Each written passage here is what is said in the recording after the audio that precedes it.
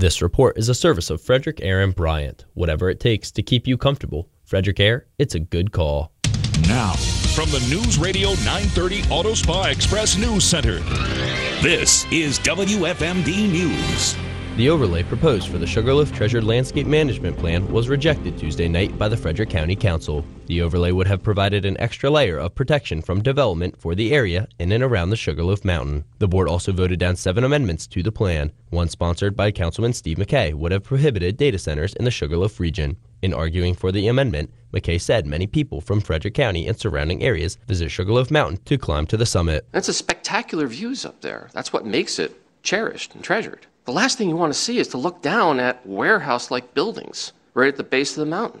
That'd be ridiculous. Councilwoman Renee Knapp is part of a work group which is coming up with regulations for data centers in the county. I don't think that it's appropriate to try and confine or suggest that the work group has been working on since August. We don't have their conclusions yet. So I think this amendment is premature, and I will not be supporting it. Council members Knapp, MC Keegan-Ayer, Brad Young, Cavante Duckett, and Mason Carter voted against the amendment. McKay and Councilman Jerry Donald voted in favor. For more information on this story, go to WFMD.com. There are 4 finalists to replace Frederick County Circuit Court Judge Teresa Adams, who retired in September.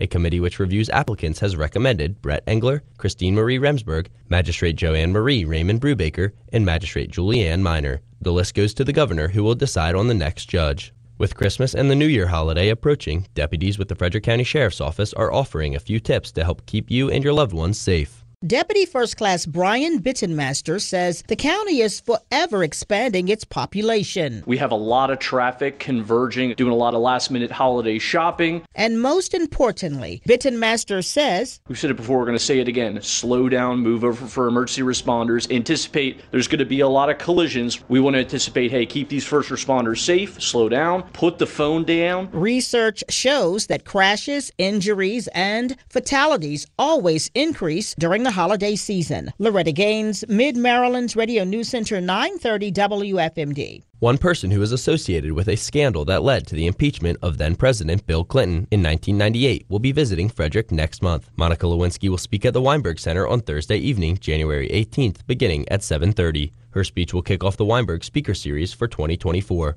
The theater describes Lewinsky as a social activist, producer, and contributing editor for Vanity Fair. She was recently a producer for FX and HBO Max. For more local news, go to WFMD.com. You can also follow us on Facebook at 930 WFMD. I'm Braden Wynell on Mid-Maryland's Radio News Center, 930 WFMD.